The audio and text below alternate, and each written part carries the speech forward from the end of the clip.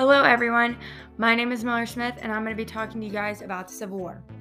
So, the Civil War began in 1861, right after the election of Abraham Lincoln.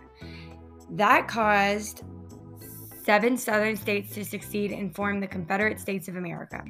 Those states include South Carolina, Mississippi, Florida, Alabama, Georgia, Louisiana, and Texas.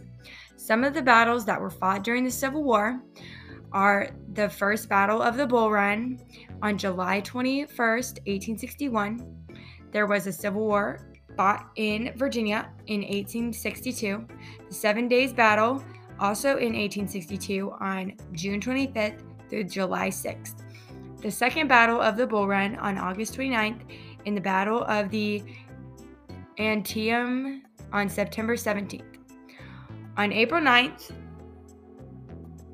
the eve of victory, the Union lost its great leader. John Wilkes Booth assassinated President Lincoln at the Ford Theater in Washington on April 14th.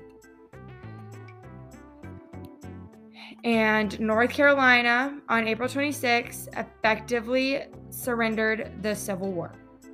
Thank you for listening to me today.